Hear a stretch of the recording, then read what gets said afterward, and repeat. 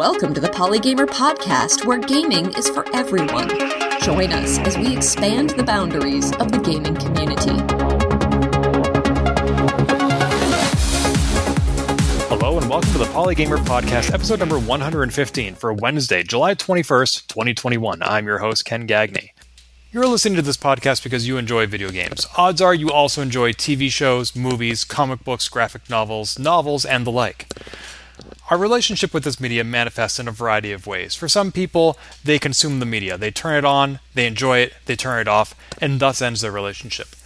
Others engage with it more actively. They listen to podcasts, they read articles, magazines, etc.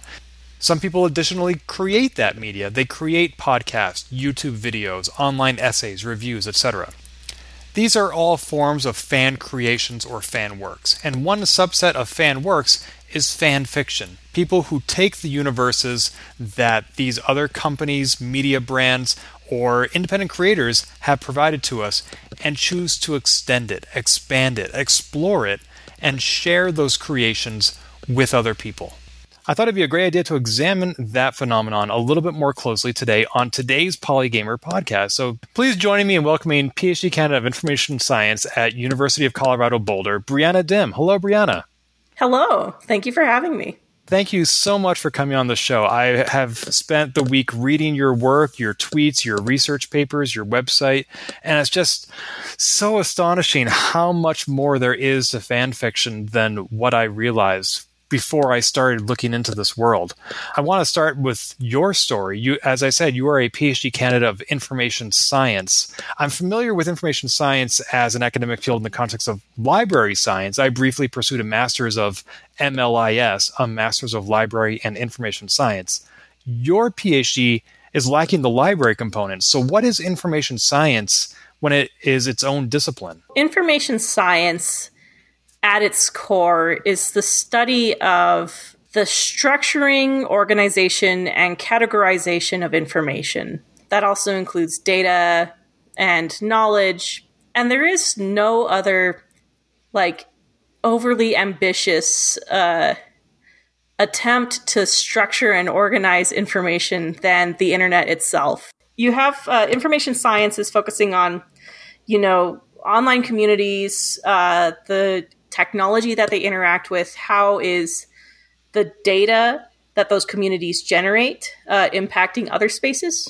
How are the designs of those spaces, which are just very elaborate data structures and information architecture, glued together with ones and zeros to make stuff happen? How is all of that impacting people, and how are people being impacted by it? A computer at its core, if you get down to the binary, is just a series of ones and zeros that correlate with a cache of information that, this string of binary means this command. And so you abstract that to people using social media platforms and, sharing information on there and using these technologies to share information, and you get information science. Which my brand of information science can also be referred to as human-centered computing or human-computer interaction. It's a sort of crossover with more traditional information studies with computer science. It's fascinating to hear you mention HCI. My undergraduate offered a course in that, which I presumed would be a precursor to UI UX design, user interface and user experience. Mm-hmm. Is that what somebody in information science does? So someone who got a bachelor or master's in information science would definitely go into UI UX. There are people with PhDs in information science that go do UX and UI for major companies like Facebook. They become a researcher in those spaces. They would do research on really pioneering things there. And so, yes, that is part of it. And user interfaces are part of knowledge systems and organizing those in a way that makes sense. When you're looking at how people use these information platforms, that also sounds like it may overlap a little bit with ethnography or sociology. Is there a component of that as well? Yeah. So information science is, the study of the internet to some degree, which means that you're basically studying human life, because that is what the internet is basically, is a digital translation of everything people have going on in their offline lives. And so in order to study that, you can use quantitative methods where you process big data models and do a regression analysis or topic modeling on the data that you have there.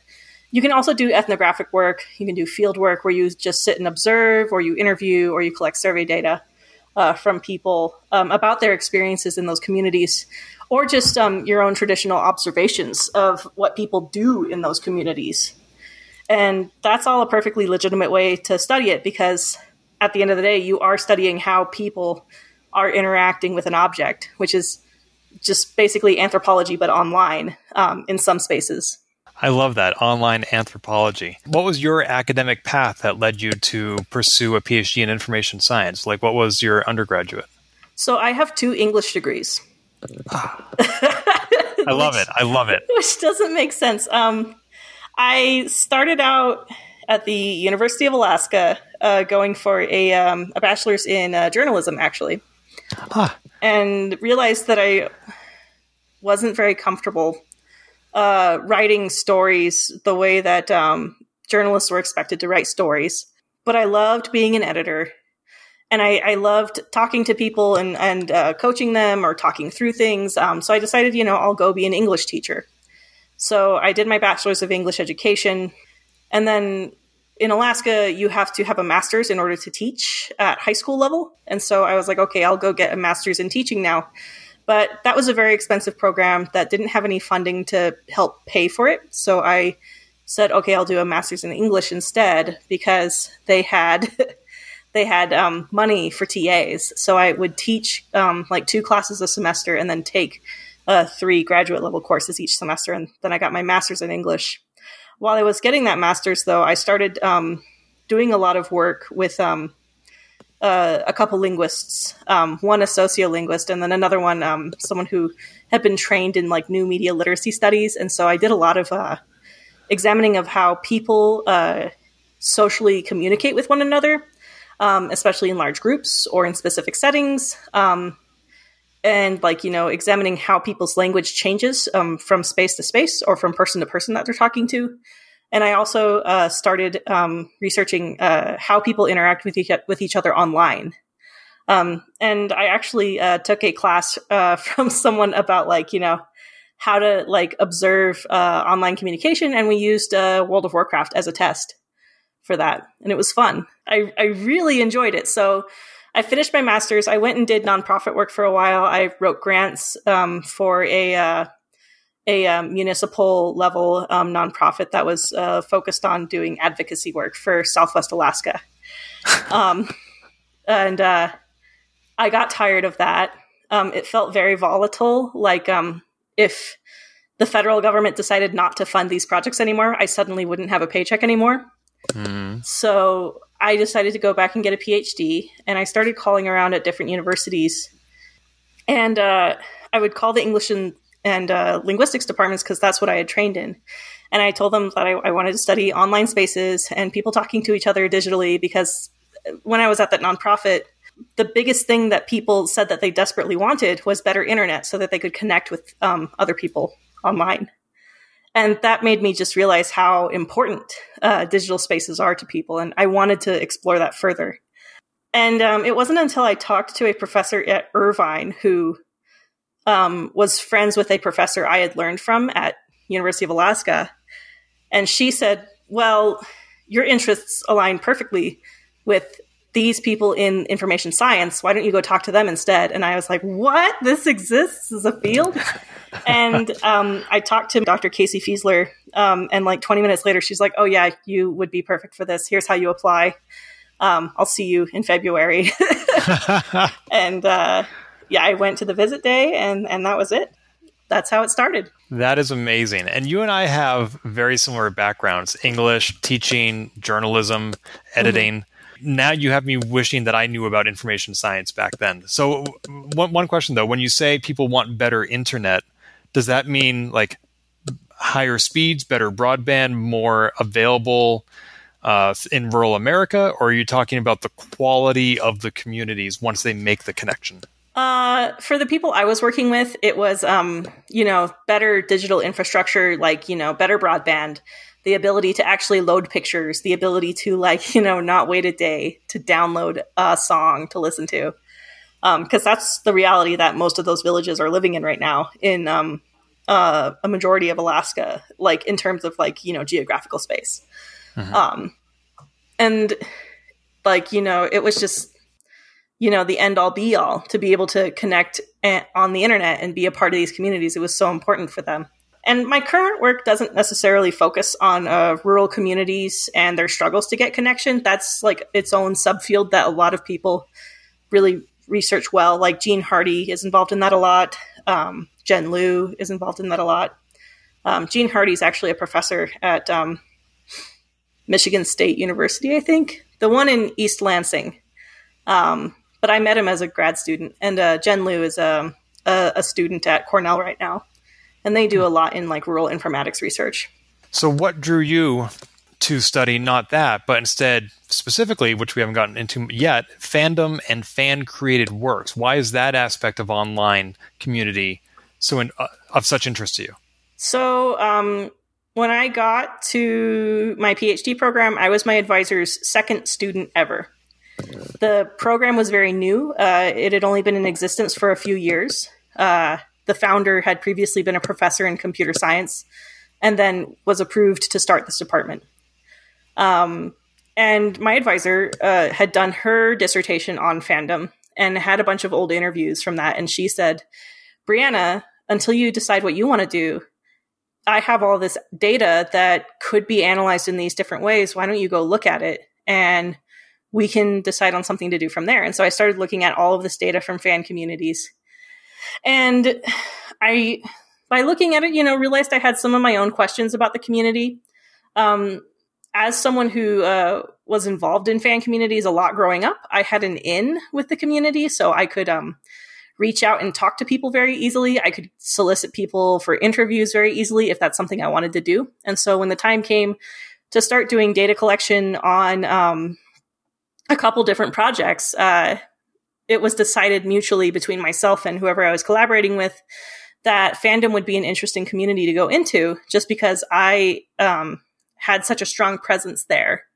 And that's not something that a lot of people had. That was the benefit of an insider to get to do data collection, if that makes sense. And there was 2 different projects where the professors I was working for wanted someone to interview people in fandom about some different things. And that, after I had done both of those projects, it basically cemented that, okay, this is what I am going to do for my dissertation, which is fine. I love the work that I've done, and I love the feedback I've gotten on it from other people, but it's not necessarily going to be everything I look at into the future, if that makes sense. When you say you were an insider from growing up, what sort of role did you have?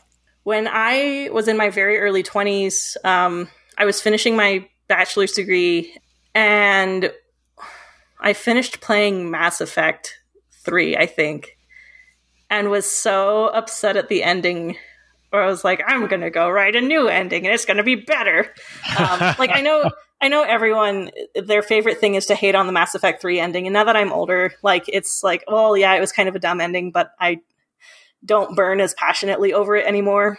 And so I had been reading fan fiction since I was a young teenager, just because there was nowhere else to read about LGBTQ people, and I was exploring my sexuality. I now identify as a lesbian. And that was where you went to read about people being gay on the internet, in a way that didn't feel exploitive or creepy. But I got really, really involved in writing and commenting and talking with other people when Mass Effect 3 ended, and I was like, I still have a lot of feelings about this franchise. I want to go write about them.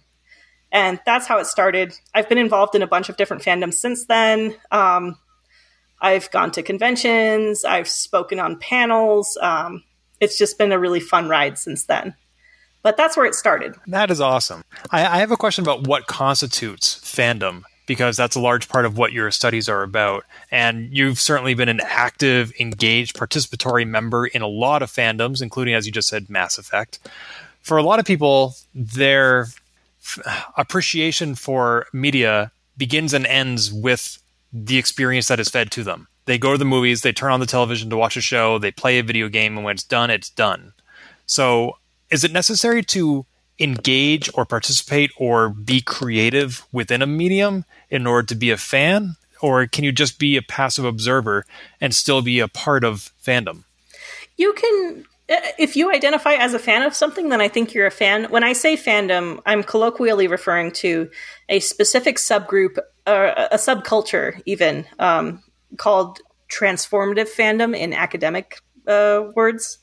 And transformative fandom is a type of fan community where people are specifically engaging with remixing elements of the original media content into something new. So that can look like fan fiction, fan art, fan videos, fan games, mods. Like all of that is a kind of transformative fandom. You have, sitting in contrast to that, curative or curatorial fandom, where people are concerned with organizing and detailing out the facts of what is within this universe. Like they catalog and sort of like, they're kind of like archaeologists, sort of like exhuming all of these details and pinning them down. And so that's the two major types of fandom that people actively participate in.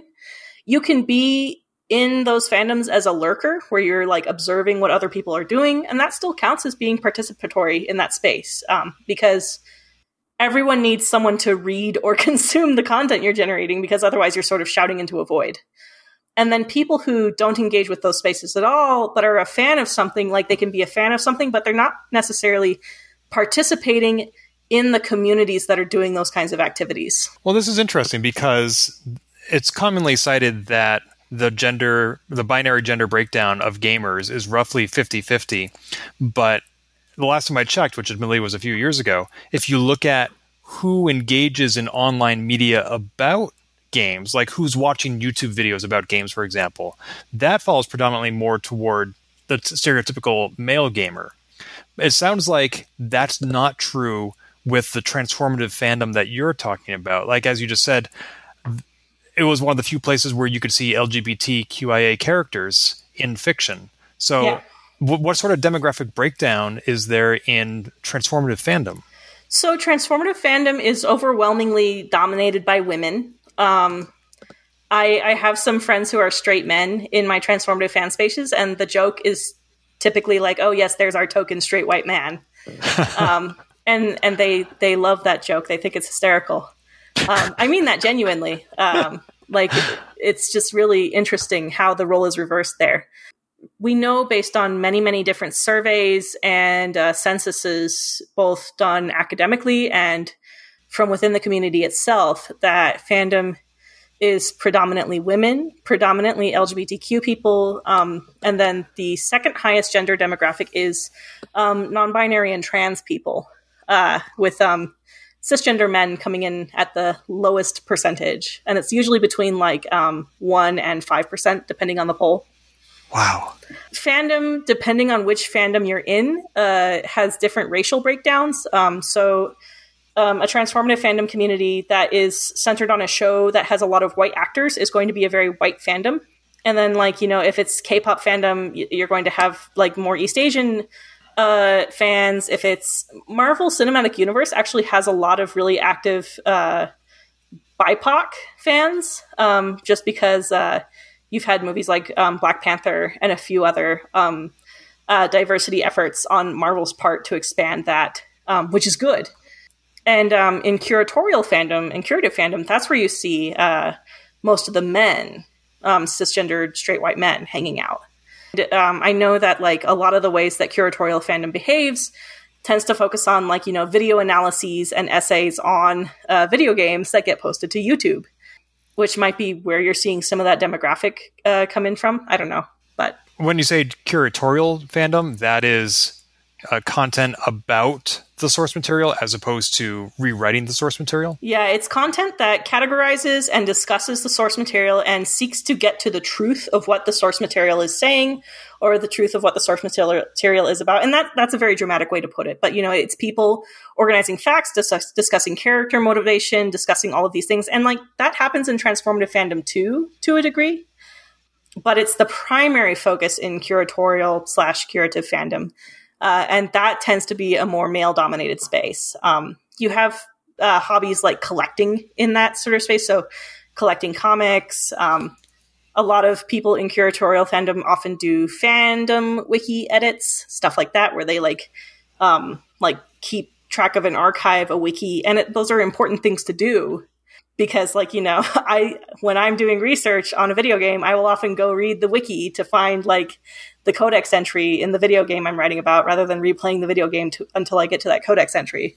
But the gender demographic happens to be more cis white men in that kind of fan work.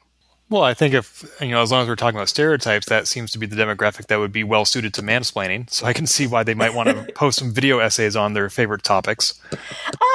Yeah, if you want to play into stereotypes, that can be how it is. I think the demographic breakdown happens more just from I think it has more to do with just the fact that most of the people making transformative fan works, especially fan fiction, are writing in different possible worlds and different possible identities and versions of these characters that are not present in the original media, which is overwhelmingly people of color, people with disabilities, LGBTQ people, marginalized identities. And so that is why you see a majority of the people in transformative fandom coming from those marginalized backgrounds, in my opinion. No, that I can see that.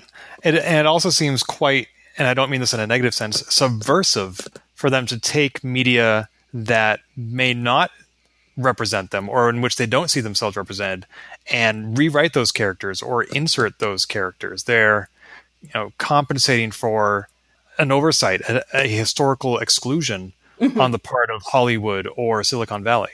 Yeah. And it's a grand old time. Like, I love the stuff that comes out of fandom. Like, you know, there's of course the stereotyped, like, really weird obsessive stuff, but there's also some really beautiful things. Like, I've read novel-length fan works that are better than most published books I've read. Wow. And of course, we all know 50 Shades of Grey started off as Twilight fanfic. Or was it vice versa? So 50 Shades of Grey did start off as Twilight fanfic. And there's actually a really excellent chapter in a book called Portrait of the Auteur as Fanboy by Mel Stanfill and Anastasia Salter that talks about how E.L. James was treated for making that fan work into an original media property versus some of her other counterparts in the world of auteurs. So, but that's a tangent that I don't need to get into. Now, you talked about Marvel and how they've had some diversity efforts. Video games, I hope, are also becoming more diverse. Maybe not inclusive of all demographics and maybe not at the pace we'd like to see, but I'm certainly seeing more diversity in games like Life is Strange, for example. I noticed that in one of your papers, you categorized like what percentage of fan fiction was from which games, and it seemed like Dragon Age and Mass Effect were way up there in inspiring a lot of fanfic. Is that accurate? Yeah, so Dragon Age is up there just because it is one of the most popular fanfiction categories on Archive of Our Own, like, full stop. So, you know, there's an insane amount of fanfic just for that media franchise, so it is going to be overwhelmingly represented in the data no matter what. And Mass Effect has an overwhelming amount as well. Games like Overwatch are getting up there as well in terms of sheer numbers. Yeah, it's interesting. I wrote, that was my first paper I wrote. I'm impressed you read that. I'm thorough. Yeah. So it sounds like what makes for good source material for fanfic is it has to be a game with a strong narrative. So you're probably not going to see, for example, Donkey Kong fanfiction, because there's not a lot there. And not fanfic about Super Meat Boy, for example. No? That doesn't have a good narrative? Not good enough for fanfic. Gotcha. And it has to have a diverse cast, and maybe not demographically diverse, but at least a lot of different characters that people can play around with, as opposed to a silent protagonist. Like, is there a lot of Legend of Zelda fanfic? I imagine there is some, but Link never says anything, and that is sort of a blank slate, which can be both good and bad for fanfic. Oh, I'm going and looking at the fandoms right now that you said that. I'm just curious. Control F, Zelda. Oh god, there's 23 pings for Zelda. Okay. What, like 23 stories or? No, just categories, because so Archive of Our Own is brilliant in terms of its categorization system. But it's very thorough. So every time there's an entry into the Legend of Zelda franchise, there is a subcategory for it. The overarching category says there's 20,000 fan fictions, or 19,268 fan fictions for The Legend of Zelda and related fandoms. So that would include like Wand of Gamelon and stuff like that as well. As opposed to like Mass Effect, the Mass Effect trilogy, or Mass Effect All Media Types, has 25,000 fan fictions. Oh, that's almost comparable to Zelda. Yeah. Overwatch has 36,000 fan fictions. That's gone up a lot in recent years, actually. Wow. Dragon Age. Whoops, I spelled that wrong. Dragon Age has 72,000 fan fiction entries. 72,000. Wow. Yeah. So it is one of the most popular categories on the site. Detroit Become Human has 24,000, but that has an ensemble cast with a lot of characters. Like everything we've looked at that's had that high of an amount does have an ensemble cast with a lot of like really rich characters. Legend of Zelda, like, you know, is a classic and has a lot of really interesting characters in it, especially in Breath of the Wild, where you had these voiced characters interacting with Link. So I think Breath of the Wild might have contributed to the popularity of that genre. I don't know. You could do an analysis of like when fics were written about it and see when there was a spike. And that's a cool analysis to do as well. Like the MMO, Star Wars: The Old Republic, saw a huge spike in fanfic every time there was like a new like DLC or new like expansion with like new romanceable characters. So people would just start writing new stories about like the new romance options, if that makes sense. So if you have content and the characters are likable and you want to like write about them smooching, like people will write stories about it. Smooching, I knew it. But with games getting more diverse, and Mass Effect offers a lot of romance options, is the motivation to correct an oversight of representation still there? I mean, why create fanfic if the source material is already doing such a good job of representing people? Because it's fun. So here's an analogy that's not a video game, but the cartoon show RWBY, RWBY. Oh, yes. That has really incredible LGBTQ representation, and myself and my friends are all like really involved in the fandom for it. Just because it's a fun universe to play in, and it's just a fun like fan community to play around in. And like, you know, it's a really rich, detailed world that you can make iterative stories about. And I mean, like if you look at Dragon Age Inquisition or Mass Effect Andromeda, those were games that had arguably a very diverse cast of characters, but people still go in and write all sorts of different kinds of fanfic about it. And like sometimes that is to correct. Like I will always be sad that Cassandra Pentagast was not a romance option for the female player character. I feel like that was a mistake on their part to not design that in. And I think that there's a pattern that BioWare has of like designing these deuteragonists like that support the main character, that are often like hot women that are independent and like go-getters, like Miranda Lawson and Cora Harper in Mass Effect, that are reserved just for the guy. Women can't romance them. And Cassandra Pentagast kind of falls into that category as well, and it's weird. And so like it's nice to go in and sort of play around with like, you know, what could have been possible here. Not necessarily from like the player romancing that character, but like other characters interacting with each other. And you know, what if we didn't make assumptions about the character this way, or what if the character wasn't written to be like this? And you know, how would that play out in a story? So even if you do have the diversity, there's always more what ifs you could ask. So I guess you really can't ask the question of whether there's a correlation between the diversity of the source material and the quantity of fanfic it produces, because no matter the diversity of the source material, there's going to be a reason to write fanfic about it. Yeah, and typically you see, like, it comes down to having a strong narrative and an ensemble cast.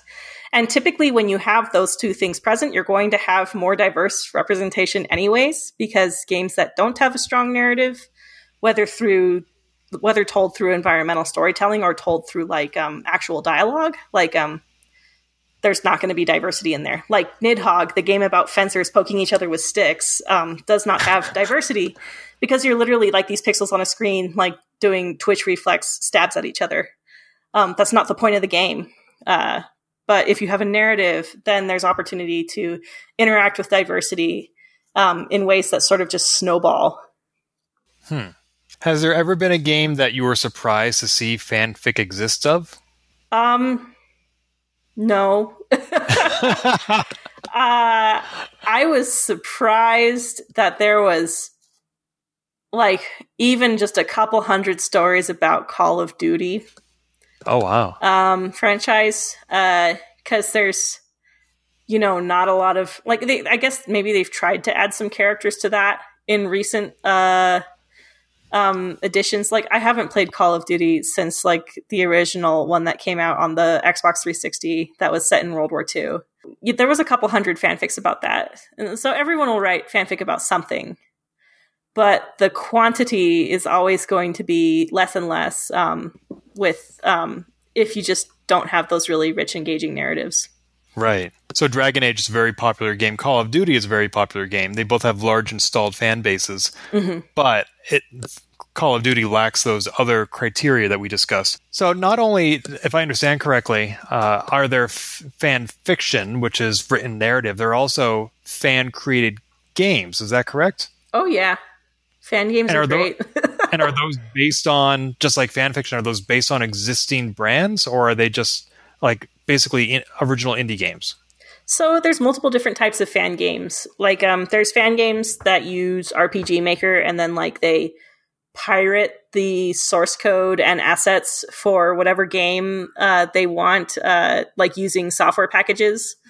And I'm not going to give specific examples because I don't want the poor people who make these games and make them available for free without any like profit expectations to be served DMCA takedown notices.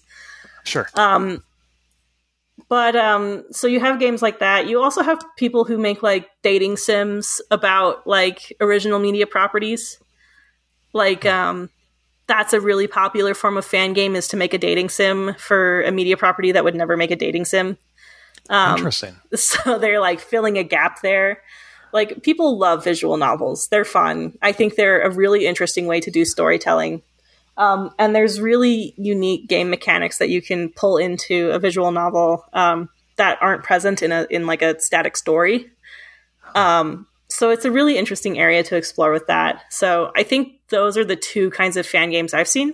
There's also like mods that do a full transformation of a game. So like communities where, modders have support, like in Bethesda games, you see like Tales of Enderal, I think was a full transformation of Skyrim. And then there's Fallout New London, which is going to be a total transformation mod of Fallout 4. There's also been Dust and Frost released for the Fallout franchise, which are these total transformations, and they tell new stories. They're borrowing the setting to tell a new story, and so it's a fan game. That's what it is. And since you're mentioning those total transformations by name, are they not subjected to DMCA takedowns? So the ones that I mentioned are highly publicized, and Bethesda cooperates with those modding communities a lot. There's a lot of Bethesda is a company that is happy to provide tools for these total transformative mods and let people do what they want with them. The way people can profit off of those is a little blurred. Bethesda has tried to do things with Creation Club and sanction like selling mods but that would involve them taking a cut of the profit, and there's been backlash to it. But that's the long way of saying Bethesda doesn't traditionally serve DMCA takedown notices against its modding community.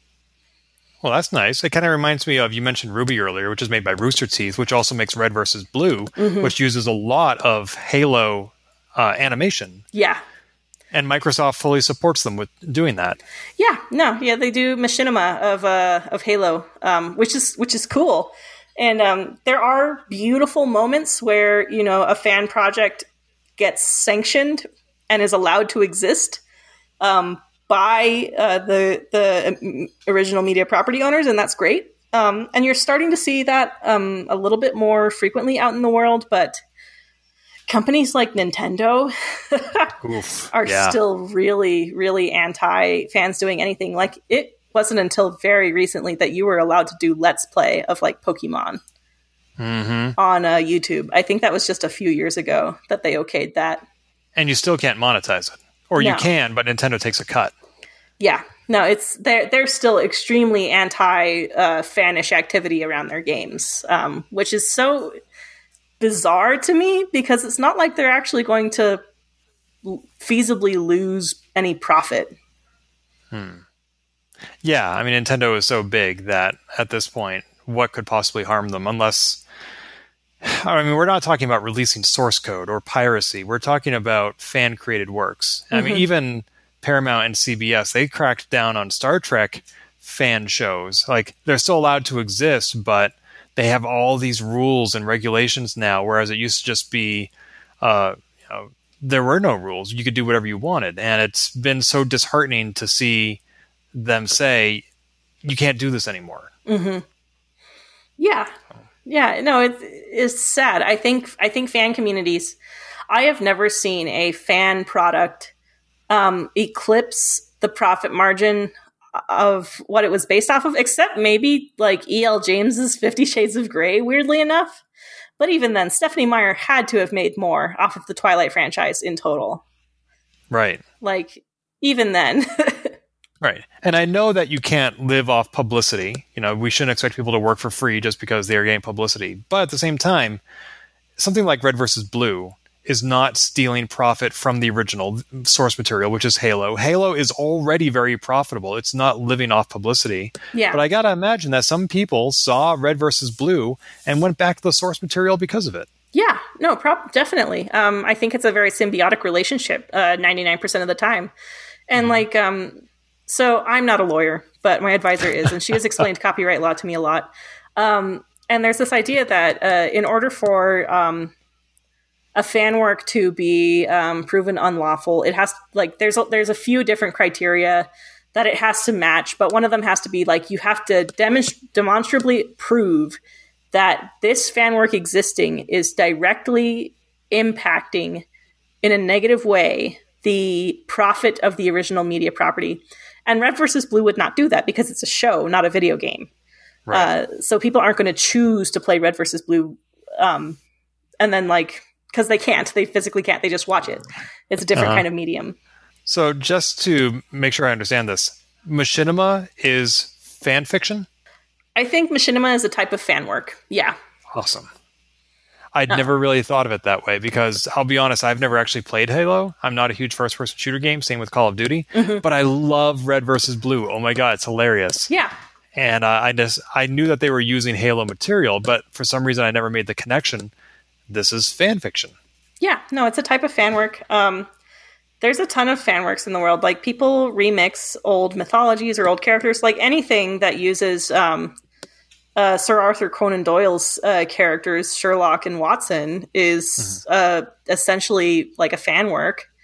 There's just not a copyright on those characters, so people get to make money off of it and make big box productions out of it without consequence. Is that true now? Because I remember when I saw Professor Moriarty show up on the holodeck of Star Trek The Next Generation, the credits said that he was appearing with permission from the Sir Arthur Conan Doyle estate. So I might not be entirely sure on that, but I'm fairly certain that Sherlock Holmes is a licensable character with more flexibility than, say, Mickey Mouse. Yeah, I don't know off the top of my head what the copyright date is on Sir Arthur Conan Doyle's works and if and when they expired. And also, it could be that it has expired and it's still just good decorum to reach out to the estate. Yeah, I'm not sure on the details on that, but I do know that like there's a lot more flexibility on using those characters than, say, like anything that Disney company has touched ever. Well, as you said, you're not a lawyer. Let me join you. I'm also not a lawyer. Yeah. So we're just making this up as we go. Yes. To all our listeners who are lawyers, I know you're grinding your teeth right now. I apologize. Yes, I'm sure I am mutilating my advisor's words. So one question I have that you have done some research into and are continuing to research is that people who create these fan works are often doing computational work. They are working with computers. They're building websites for their favorite characters. They're using content management systems to host this material, maybe even developing some rudimentary programming to have like online chats and interactions with their characters. And sometimes they don't see what they're doing as being in the realm of computer science. They're just like, oh, this is just fan fiction. Mm-hmm. So, and also, since you said that fan work is often created by historically excluded marginalized groups, is fan work a way to address the STEM pipeline that has these groups not represented in it feels like computer science? So yeah, my dissertation is being funded by the National Science Foundation to basically investigate alternative paths to computing. And so some of the things that we are investigating is people creating these transformative works and looking at the skills they learn as they're doing it. And the big finding we have so far is that people just don't think of their hobbies and things they do for fun as rigorous work or a process of like learning valuable skills in any way, shape, or form. Like they're like, yeah, I taught myself to do this code for this thing, but you know, I don't think of myself as a programmer. When in reality, being a programmer, yeah, it means like memorizing some of these syntaxes really rigorously, but it also like you're a more effective programmer if you're able to efficiently look up and parse information that you find online to help you troubleshoot whatever problem it is you're running into and thinking of creative solutions around whatever bug it is you're trying to work out in code. And those are skills that you learn from doing creative projects that have sort of loose boundaries and loosely defined criteria sometimes. So I think what we've found is that, you know, when people are doing things for fun, especially in fandom, in these fan works, they're looking up and they're teaching themselves how to do these things on the fly, and they're not necessarily committing it to memory or, you know, like, you know, remembering exactly how to do the thing, but they're getting comfortable with like this process of like, oh, if I want to embed this thing, then I have to write out this CSS code. I have to write out this HTML. I have to embed the thing this way. If I want my website to look like this, I have to do this kind of JavaScript. And I'll do that and be done with it and whatever. And they don't really think about that as like, you know, learning these complex skills. Bringing that into the classroom, I don't want people in the classroom to like, you know, be teaching everyone fan fiction because, you know, one, that's not everyone's thing. And two, I think the broader ideas that you can draw from that is, you know, let people design curriculum that lets people have fun. If that makes sense. And that sounds a little like derogatory and put downy towards all the great computer science professors out there. But there is a problem where a lot of CS and intro to programming classes are taught in this way of like, you know, you must learn how to write this code that makes a calculator function. And you cannot look up anything on the internet. You cannot talk to your friends for help. If we find out that you did that, you cheated and you fail. And that's a horrible way to teach anyone a skill, I think. That just makes people absolutely afraid to try because that's teaching you that failure is just, you know, inevitable and that it's bad when you fail. And if you try to ask for help, then you're bad. And so I'd like to see more computer science classrooms and more programming classes be taught with this sort of like project model of like, you know, we're going to give you a project, pick out, you know, this thing that you enjoy and scope a project around it. Here's some of the things the project has to do. Here's how you can collaborate with other people to do it. make it more of like a fun portfolio kind of building thing. And there are professors out there doing this kind of thing, but I'd like to see it more standardized across classrooms as like, this is a legitimate way to learn programming. There are a couple of things in there that I found interesting. One is that people don't necessarily see their hobbies as teaching them valuable professional skills. And yet, at the same time, I think a lot of people want to make their hobbies be their living. Like, how many people falsely or inaccurately look at Twitch streamers and be like, oh, they get to play video games for a living. I wish I could do that. Or how many of us, there's a lot more that goes into Twitch streaming than just playing video games. But like, I grew up playing video games and I thought, well, this is what I want to do for a living. I want to make video games for a living. And so I think a lot of us are inspired by our hobbies, but it sounds like you're talking about a more orthogonal entry point into computer science where, people are writing fan fiction and they love that. But you're not suggesting that they make fan fiction their hobby. You're saying that fan fiction is teaching them tangential skills that they could develop into a career. Yeah. And like not just fan fiction, but like, fans making podcasts or podfic, fan art, all these sorts of, and a lot of fan artists actually do have careers as like, designers and artists. Like that pipeline is way more established. People in fandom who do data analytics for fun on their fan communities, because it's just really fun to see what trends look like in the fandom space. You're teaching yourself how to do these really basic things that are actually like a really strong foundation for understanding how to do more complex things in a different field. And so I don't necessarily think that every single person should be a computer scientist, but I think everyone should have some level of literacy with computer programming and how the internet works, that you see people sort of establishing as a baseline just to exist in fandom. And they're learning those skills just to hang out with their friends and have fun. So if you could design classroom spaces to let people have fun and hang out in like projects that they're passionate about, you might be able to teach a baseline of skills in a much more comfortable way that doesn't have students crying because they're afraid that if they Google something, they'll be caught for cheating and kicked out. Right. Yeah. I mean, when you go to work at a AAA studio, you're going to be on a team with many other people all collaborating. Mm-hmm. It's not going to be you working in a silo unless you're doing an indie game, in which case I know co-working spaces that are themed around independent game development. So you have 20 different indie game developers all working on their own thing, each sitting 5 feet from each other, all helping each other, because in the end, we're all trying to do the same thing here. So what is the point of creating this false competition? That it's really disappointing to hear that you can't Google things or else you fail. Yeah, and not every classroom is designed like that, but there are a lot of CS classrooms I've seen that take that approach.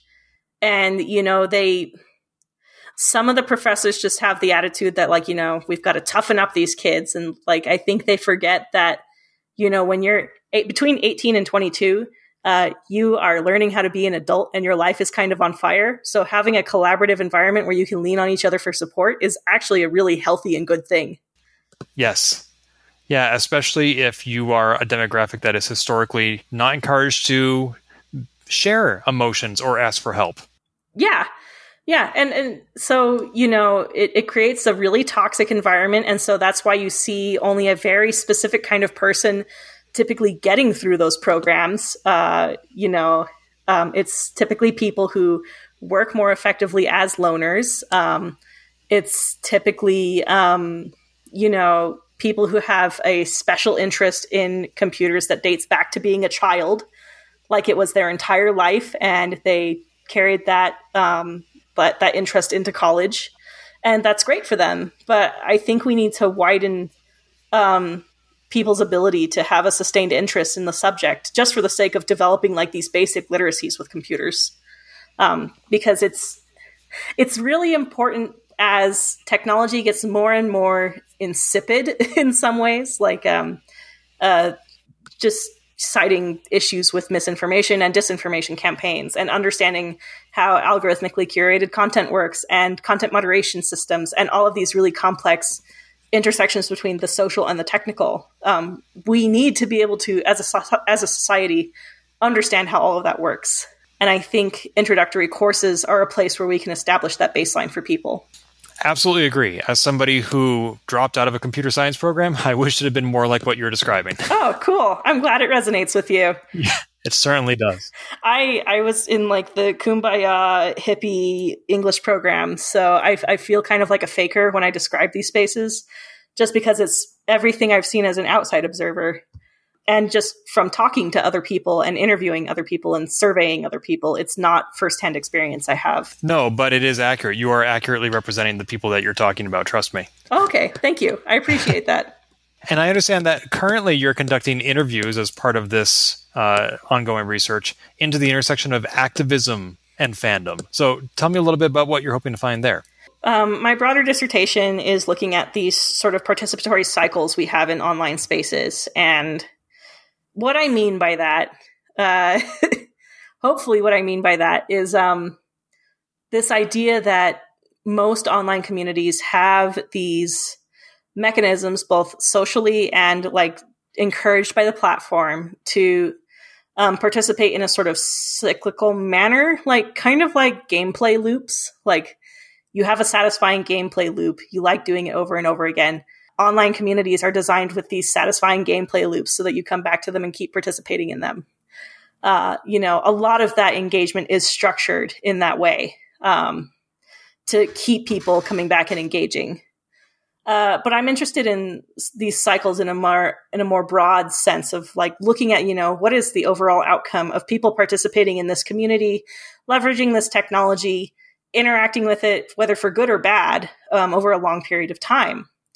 And so the activism and fandom piece comes in, just sort of investigating, what is another outcome of people interacting with a fan community and then doing activism within that fan community. What is the outcome of that activism? Are people encouraged to do activism as part of like this cyclical process in fandom? And it's interesting how people sort of organize. I've interviewed 13 people so far, and what I've seen is a lot of people talking about how they tend to organize themselves around these events. Like, oh, we have this annual charity that I donate my fan fiction or fan art to, and then people bid on it, and then we give the money we earn to a charity. Or like, oh, there's these zines I submit to, and then we publish the zine, and all of the profits from the sales go to a charity we've picked out. Or like, oh, there's this hashtag campaign we want to do to draw attention to this issue. We're going to go organize that on Twitter. And so there is like, some of these, there is some kind of like cyclical nature to it to some degree. But I think what's more interesting right now with those interviews is just hearing people talk about how having a shared cultural touchstone, like a book or a movie or a TV show or a video game that they all love, helps them get interested in and care about other things that are like maybe not directly connected to them. And so that's been an interesting finding from that so far. Well, that's interesting to me. I'm familiar with, of course, Games Done Quick, which just happened and is a fundraiser, and Extra Life, which is gaming marathons for raising money. But I haven't really thought about it in any other context besides raising money, I guess, is what those common elements are. Like, I've gone to rallies and marches, but never as part of a larger group that had some other common theme among them, like a video game or a book or a movie. Are people who are engaged in a specific fandom taking their activism offline? In some cases, yes. I don't have a lot of data on this yet. I want to launch a broader survey to hopefully get input from thousands of people rather than tens. But you see colloquial examples of this, like last summer when K-pop fandom decided it was just going to troll Donald Trump and troll every single white supremacist hashtag to appear on Twitter by flooding them with fan cams. And that was a kind of activism they were doing that wasn't tied to this fundraising sort of thing, but it was tied to manipulating social media in a way that, favored them and made, information access and organizing impossible for the people who were using those mechanisms, which is powerful and interesting. But there's a lot more going on than just that in fandom. Like, I think my theory, and I would like to talk to a lot more people, and I would like to conduct a survey before I write up anything official about this. But my theory is that, fan communities have been operating in this space of really sophisticated information exchange since like the 70s, when they were stapling together zines and operating mailing lists and shipping, edited analog videos around the world for like ages. And now they're online and they have like these more sophisticated instantaneous tools. And so there are some information practices in the community that help quickly enable different kinds of activism or disruptions that lend themselves well to that kind of work. But I'd like to talk to more people before I be more definitive about that. And if people would like to talk to you on that topic, I believe you have a Google form they can fill out. Yes, I would love for them to fill it out. I have 13 interviews. I would like to I would happily interview 17 more people. I told my institutional review board that I would not talk to more than 35 people, because typically if you talk to that many people or more, you start seeing like vastly diminishing returns. Humans are surprisingly predictable. Once you've heard a story from like 30 different people around the same topic, the diversity of experiences is less and less and less and less. Like it's a long tail curve after that. Where can people find this survey? You can go to my Tumblr, which is, I'll pull it up right now. It is my first and last name .tumblr.com, briannadim.tumblr.com. And then it is the second post. It's under my pinned post, and there's a link to the Google form. People can also check out my Twitter. It was recently retweeted, or I'll retweet it again. It's on my timeline, and they can find it there. I'll refresh that link just so that people can find it. Awesome. And there'll be links to those in the show notes as well.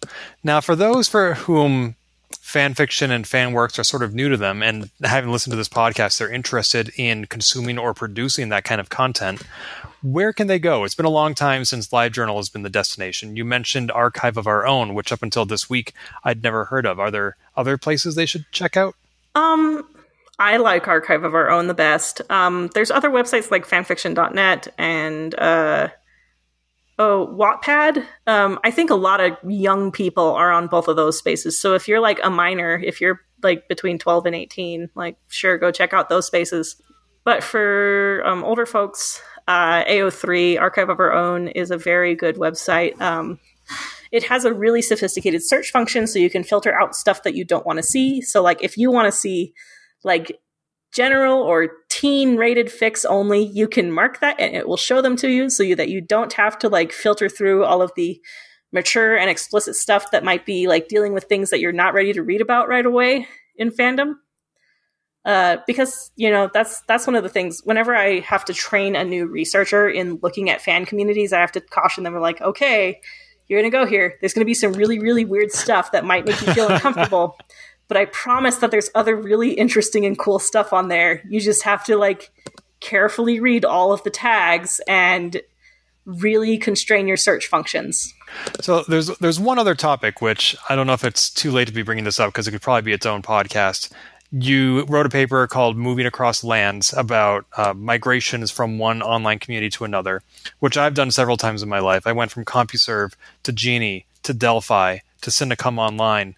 And I got so tired of playing in other people's sandboxes and watching them get shut down that's when I moved to WordPress and created my own sandbox where I could publish my own content and not have to worry about somebody else taking it away. Your paper, Moving Across Lands, mentions Tumblr dozens of times. It didn't mention WordPress by name, and that's just one of many CMSs.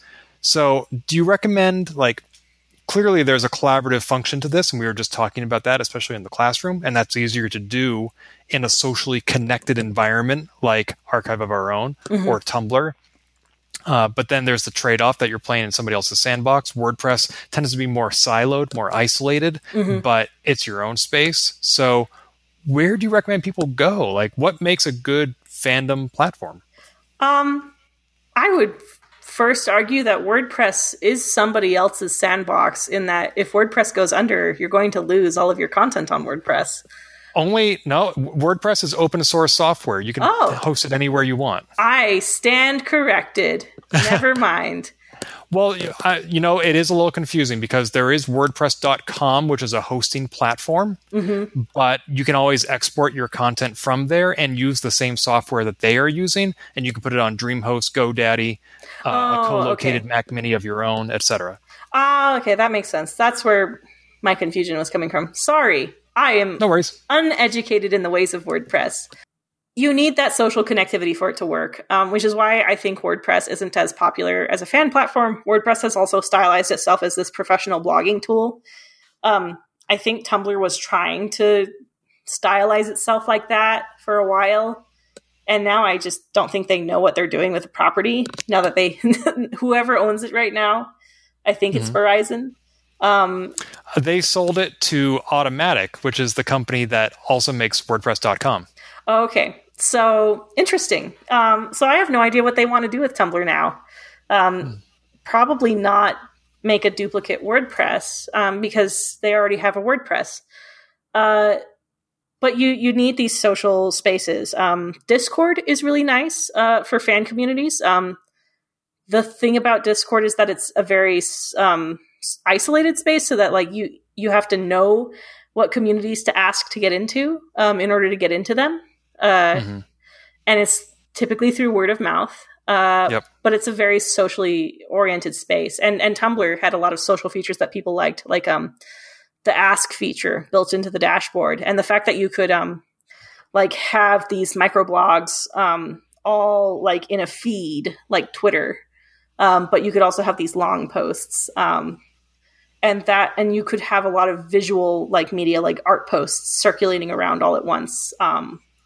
And people could reply to each other, and there was a private chat function, and like all of those things sort of mixed together. Whereas WordPress is kind of like an independent blogging platform where you have your blog and it's not necessarily connected to someone else's blog or like 30 other people's blogs in a way that's easily accessible for other people in the community. Yeah, one compromise is always to do both. Is if you're going to publish fanfic, put it on Archive of Our Own and post a copy to your blog, whether that's Drupal, Joomla, LiveJournal, WordPress, or whatever. You could do that. Archive of Our Own is also a nonprofit. I didn't know that. It's actually a 501c3? Yeah, it is not for profit. If you go to their About page, you go to About Us, the Organization for Transformative Works is a nonprofit organization established by fans in 2007 to serve the interests of fans by providing access to and preserving the history of fan works and fan culture in its myriad forms. So Transformative Works and Cultures is this nonprofit that runs AO3, and they keep the servers running through donations. They also use donations to fund repairs to the website. The website is maintained by volunteers typically, unless they need to do a big overhaul, and they'll hire a consultant to help out with that. But it's all volunteer run and organized and maintained. And it was actually started by LiveJournal deleting a bunch of people's content, and everyone was so upset about that. They're like, we should build our own space. And AO3 was born. And it's incredible. It's also an open source project. So the Organization for Transformative Works is a 501c3 that was created from the result of exactly the kind of community migrations that led me to open up my own WordPress site. Yep. It's really cool. Oh, that's great. As I said, I didn't know anything about AO3 before this week, and the things that you are teaching me are just delighting me. So thank you. Oh, yeah. No problem. I love AO3. People get like angry at it sometimes because when they were putting the site together, they decided that the only kind of content, like the only kind of law they would have around what kind of content could be on the platform was that it had to be legal according to U.S. law.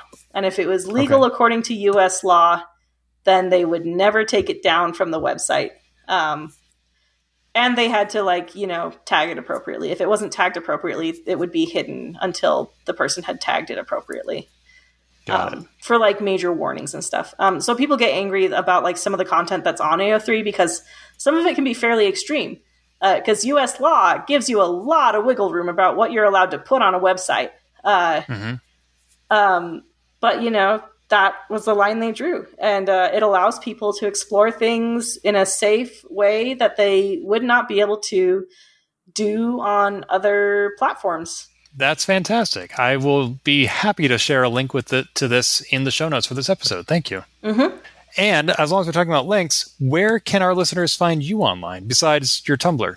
I'm on Twitter, at Brianna Dim. If your account looks like a bot, I will block you. I'm sorry. I also have a WordPress site myself. If you Google me, it's one of the first results to come up with. Yeah, it's my top result, but it's just briannadim.com.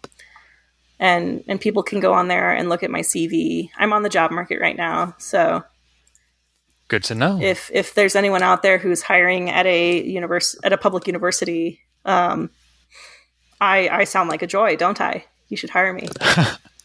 So you're looking to join the faculty of a college and teach information science? Information science, computer science, media studies, communication. I would be able to fit into a lot of different departments. Once I get a tenure track position, which is what I want, I would like to start doing more research into online communities and ways that people escape dangerous situations offline.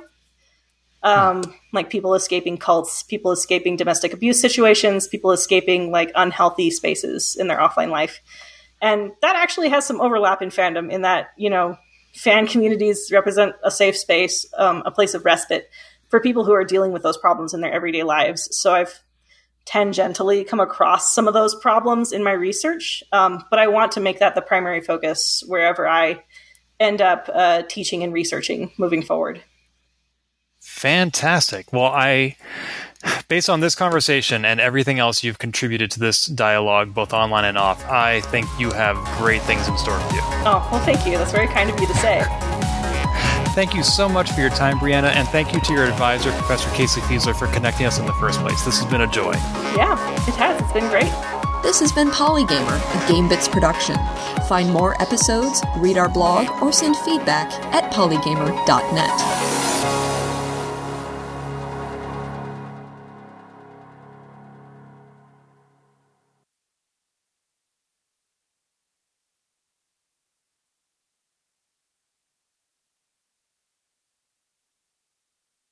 I'm going to apologize ahead of time. My cats woke up and decided now was the time to bother me. So I might stop and have to chuck a cat off my desk at different intervals.